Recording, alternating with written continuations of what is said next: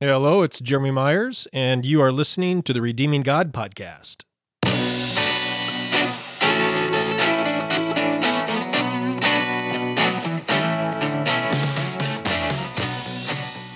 So, do you want church unity? The easy answer to that is everybody wants church unity.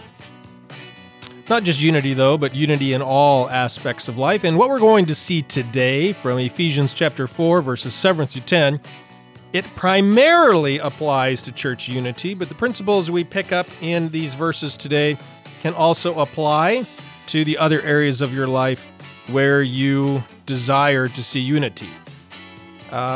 Just by way of summary, so far in Ephesians 4, verses 1 through 3, well, all of Ephesians 4 up to this point, Paul has been talking about how to develop church unity. And the first step towards that, as we saw in verses 1 through 3, is to check our own attitude first. Unity begins in our own heart first, okay? The second step, which we saw last time, was to focus on all the things that we have in common with one another. And there, Paul listed 7 items, okay? Today, in verses 7 through 10, Paul is going to address what about when the things we don't have in common. Obviously, there are still differences among many Christians, so how do we handle those, right? That's where we're headed today in our study of Ephesians 4, 7 through 10.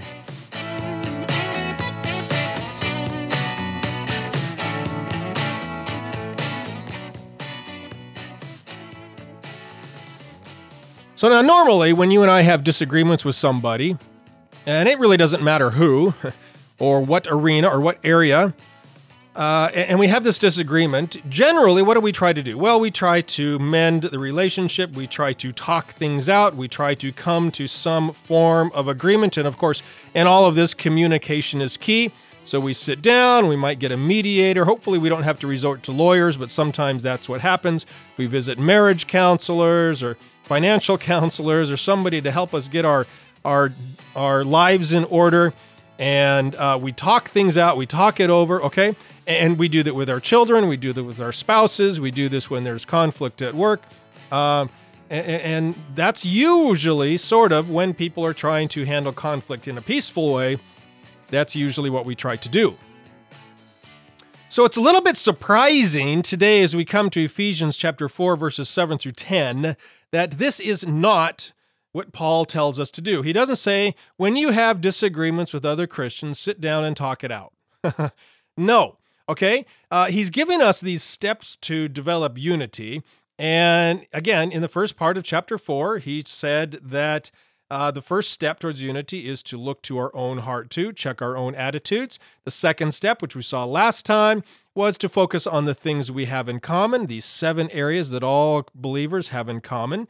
And now, in step 3, Paul is going to say, what about, he's going to address those areas that we do not have in common, the areas that we still have disagreements about.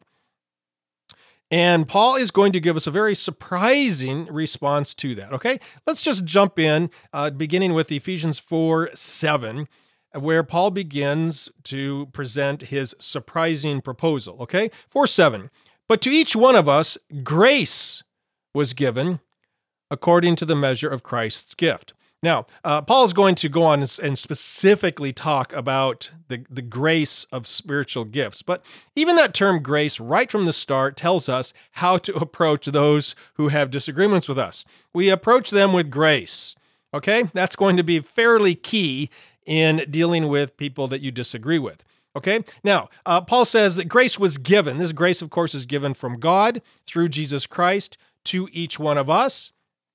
Grace, of course, is unmerited favor. It's God giving us something good that we don't deserve. And I do address grace in my Gospel Dictionary online course. If you're part of the discipleship group, you can take that lesson right away. And but Paul is basically telling us here, right from the start, how to view people who have differences. We don't view them as bad people. We're not supposed to view them as less of a Christian than we are, okay? They are good people, and they have been extended the grace of God, just as you and I have. Therefore, they are on equal footing with God, just as we are. Okay? And so Jesus has given them grace, and he's given us grace. God and Jesus loves them just as much as God loves each one of us. Okay? So again, this idea of grace reminds us that there's no hierarchy among believers in the family of God. Okay, He's made each one of us different, and He has given each one of us a grace. Okay, so that's the first thing here. Now, the rest of verse 7 says that this grace was given according to the measure of Christ's gift. That means that the gift of grace was given to us are of the same value and wealth that other Christians have. Okay. Now, Paul's going to go on and talk about this, but he wants to sort of take a little tangent, a little side route here to explain why Jesus did this and sort of the historical, cultural image that should be brought to mind when people think about Jesus giving grace, giving gifts to us. Okay, so in verse 8, he says, when he, that's Jesus, ascended on high, he led captivity captive and gave gifts to men. All right, so first of all, Paul seems to be quoting here from Psalm 68:18.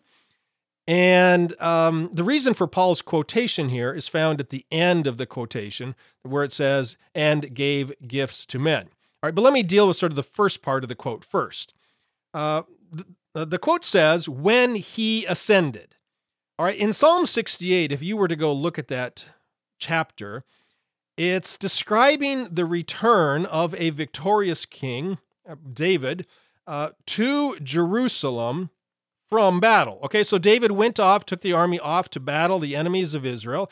David and the army was victorious. And now David and the victorious army are returning from battle, and that sets the scene for Psalm 68. Okay, now remember, Jerusalem sits on a hill. So when the king is returning, he is ascending the hill. He's climbing the hill with his army. Okay, now Paul here is using this sort of as a reference of Christ's ascension back to heaven. Okay, and remember in Acts 1, that happened 40 days after his resurrection. The rest of verse 8 tells us two things occurred when Jesus Christ ascended back up the hill, back to the heavenly city of heaven. It says he led captivity captive and he gave gifts to men. All right, what does it mean that he led captivity captive?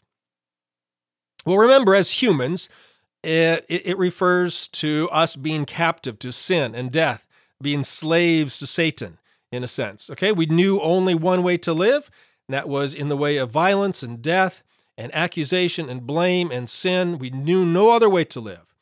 Jesus Christ came and he set us free from that, and he took captivity. That which was held us captive, he took captive. Okay, that's what enslaved us, he enslaved. That which held us in bondage, he put in bondage. Colossians 2:13-15 says, and you, being dead in your trespasses and the uncircumcision of your flesh, he has made alive together with him, having forgiven you all trespasses, having wiped out the handwriting of requirements that was against us, which was contrary to us. He has taken it out of the way, nailed it to the cross. Having disarmed principalities and powers, he made a public spectacle of them, triumphing over them in it. Okay, it's an amazing truth here that Paul is talking about, also over in Colossians 2. We were enslaved to sin and death and Satan, and rather than just set us free, Jesus Christ could have done that. He could have just defeated the enemies and set us free. But rather than do that, Christ took prisoner that which had enslaved us. Okay, and as a result, we know that they can never enslave us again. And so that's the image here. Now, the second thing, according to Ephesians 4:8, that Jesus Christ did when he ascended is he gave gifts to men. And this is really the primary reason that Paul is quoting this passage. He said in the previous verse, in verse 7, that each of us has received the gifts of grace from God. And as proof for that, he is quoting from Psalm 68:18. Okay?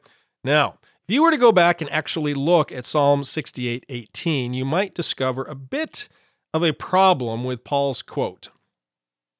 Paul apparently is quoting Psalm 68:18, but the phrase he quotes, and gave gifts to men, is not actually in Psalm 68:18. Psalm 68:18 actually says you have received gifts among men. Okay, but Paul says you gave gifts to men. Okay, so what's going on here? I'm not going to get into the long technical explanation here.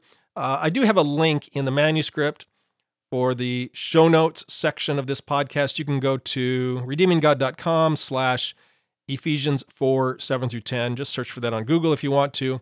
And there's a link where you can go read more about it. But the short answer is that Paul is not actually quoting from the Hebrew text of the Bible, of Psalm 68:18 here.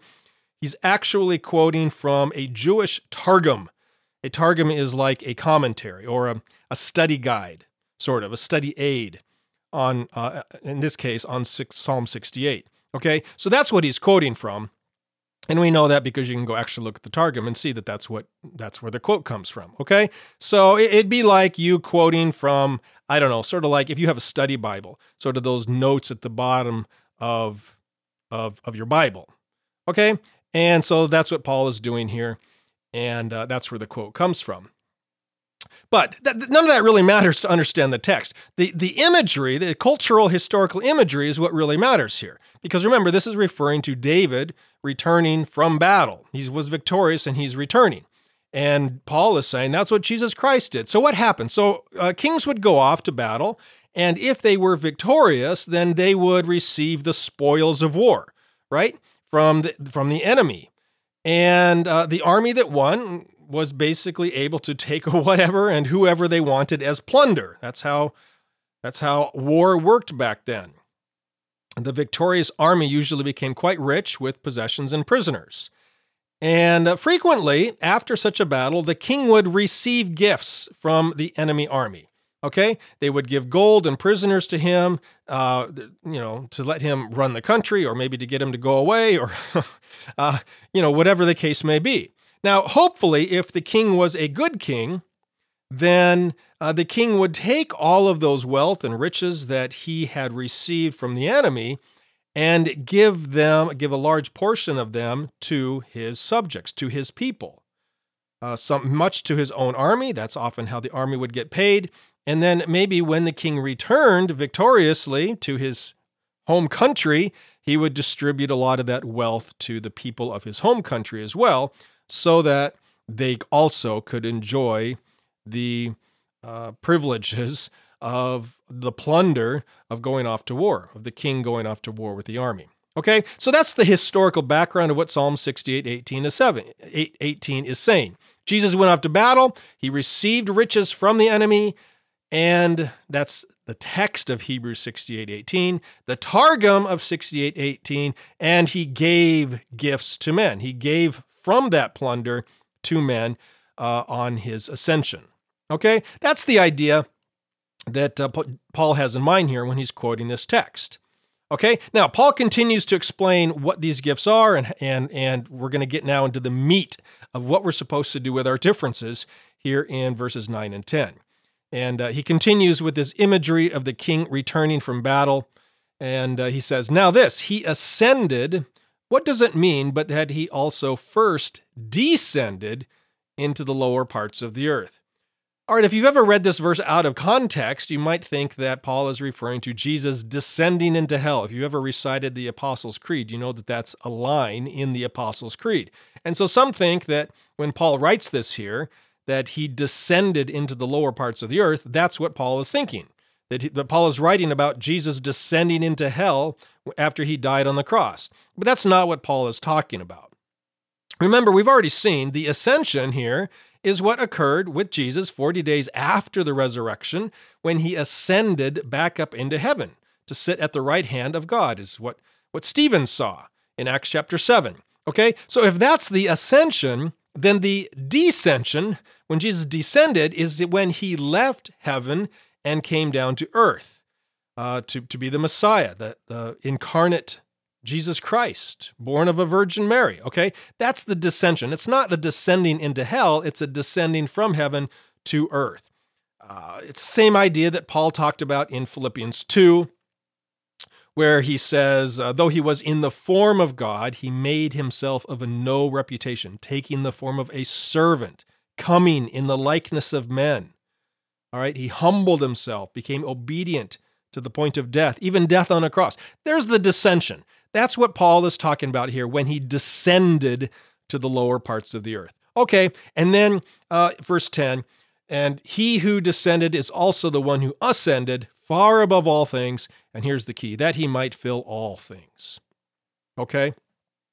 Verse 10 is proving that this descension of Jesus Christ in verse 9 is him coming down to earth.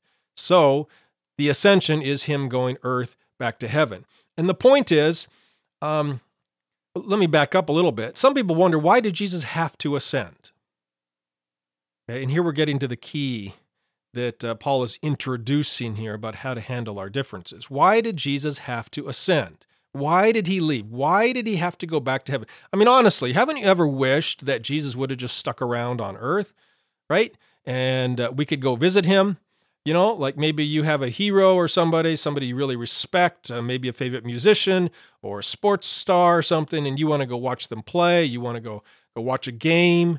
Wouldn't it be nice if you could do that with Jesus? Oh, Jesus is going to be in Jerusalem next week. He's going to be in D.C. Probably wouldn't go to D.C. He's going to be in. That's a joke. He probably would go to D.C. and to tear the whole thing down. But wouldn't it be nice if we could go visit Jesus and hear him speak and hang out with him? Yeah, it would be nice, but Jesus knew that we needed something more than that, something better, and that was why he ascended. And Paul tells us there why, so that, at the end of verse 10, he might fill all things. If Jesus Christ were here on this earth in physical form, he would just be one person in one body, and he would be tied to wherever his body was. And so you can imagine the line of people that would want to see him or hear him or even spend 1 second with Jesus, right? If you got to spend a minute with Jesus in your entire life, you would be one of the most luckiest people on earth, right? If you even had the money to travel and go see him. Because even if he didn't charge, you'd have to pay for the travel expenses and the hotel and the food, okay? You'd have to wait in line for months just to talk to him for a minute or two, okay? And that would have made it difficult for anybody, really, to see Jesus. But now, because he went back to heaven, we can all come before the throne of grace at any time we want for any length of time. And further, here's the point that Paul is driving at. Remember those gifts that he gave to men? This is how Jesus Christ is filling all things in every way. He's given to each of us the Holy Spirit, and along with the gift of Holy Spirit, each of us has received spiritual gifts. Those are the gifts that he's given to us when he ascended. Each of us, you and I, each have a spiritual gift. And when we use our spiritual gifts, we are the body of Christ on earth. We don't have to go somewhere to see Jesus, to see the body of Jesus, see where he is physically, because where is Jesus? He's in us. He's in you. He's in me through the Holy Spirit by the giving of the spiritual gifts. Paul talks about this in so many places, especially in 1 Corinthians and elsewhere, that we are the body of Christ. We are the body of Christ because we are indwelled by the Spirit and we are given the spiritual gifts through the Spirit so that we can be the hands of Jesus, the feet of Jesus, the voice of Jesus, the ears of Jesus amongst the church and to the hurting people of this world. And that's where we get to the key here of how to get along with one another when there's disagreements. Have you ever figured out, have you ever thought about where these disagreements come from or why we have disagreements? Let me propose something sort of radical, and I believe this is what Paul is driving at here. The reason that we have disagreements in the church is because of our spiritual gifts. Okay? The reason some churches are different than others is because of spiritual gifts. And if we want to do away with differences, well, guess what? That means we have to do away with spiritual gifts. And we don't want to do away with spiritual gifts. These are gifts that Jesus Christ has given to each one of us. And actually, they are what makes us unique. And in fact, we need to be unique so that each of us can provide the gifting, the service, the love, the care that other members of the body of Christ give to us. Saying that we all need to get rid of differences is like saying that every hand needs to be a foot, that every eye needs to be a mouth, that every ear needs to be a toe, okay? Or just everything needs to be a toe. There shouldn't be ears and mouths and feet and hair and none of those. Everything should be a toe. In fact, let's just talk it out until we're all toes. All right? That's not what Jesus wants.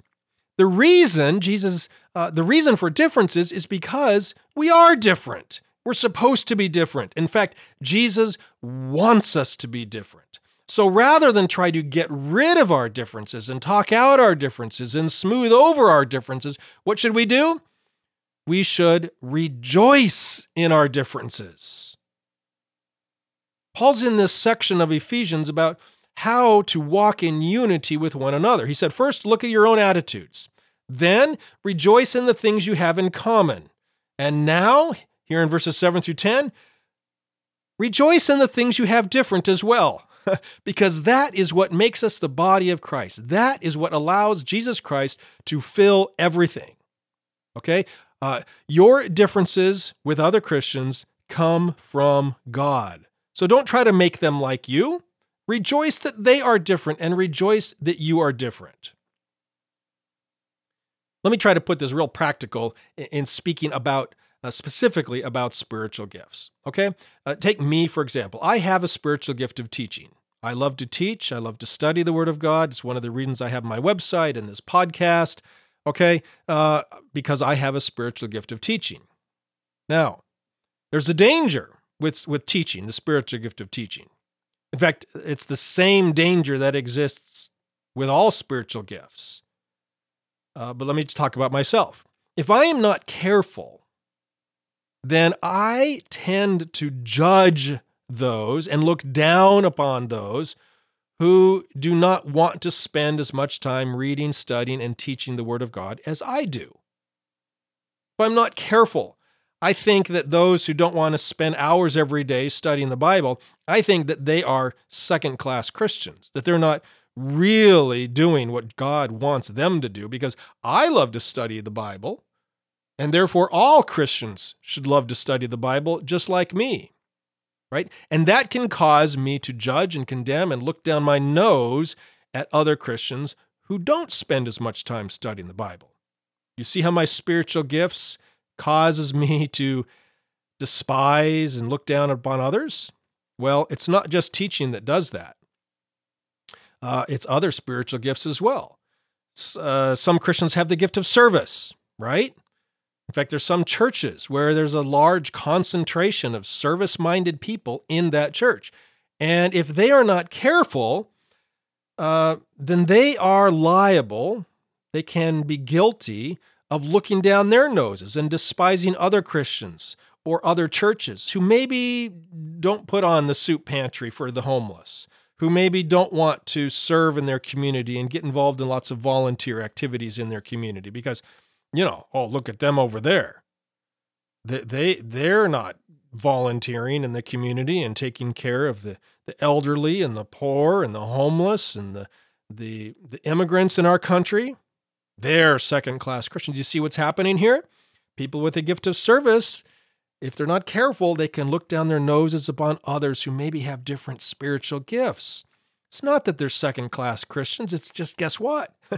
Jesus made them that way. Jesus gave them different gifts, and we can celebrate and rejoice that He gave you the gift of service and me the gift of teaching, and we can rejoice in each other's gifts that way. Someone might have a gift of leadership, so they think that if if other Christians are not learning how to be spiritual Christian leaders in their home and taking part in politics in their communities, getting involved in their communities, becoming a leader in their workplaces, then, those Christians, they're missing out on what God wants for them. Some people have the gift of evangelism. This one's very popular. If you're not out there saving souls, then you're not really obeying God. You're not really doing God's will. Well, you have the gift of evangelism. Other people don't. The gift of giving. If you're not giving, 20% of your income or as much as I am, then helping the financial burdens and meet the needs of the church worldwide, then you're not really being a faithful steward of your money. Well, now hold on. You have the gift of giving. Rejoice in what you have and don't look down on people who have different spiritual gifts.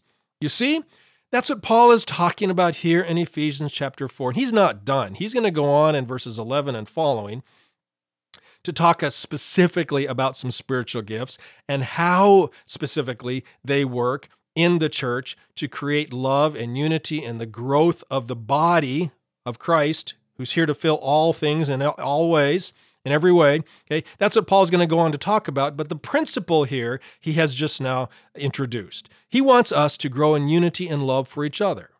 All right? First thing is look at your own heart. Second thing is focus on everything we have in common. Third, what about the areas of differences? Well, don't try to get rid of them. Don't try to make us all clones of one another. Instead, rejoice in our differences because that is what the body of Christ is all about. Rejoice in the gifts of grace that you have been given and rejoice that other people have different gifts so that we are unique and special and so that we as the body of Christ can function with our differences the way Jesus intended and the way Jesus wants. All right?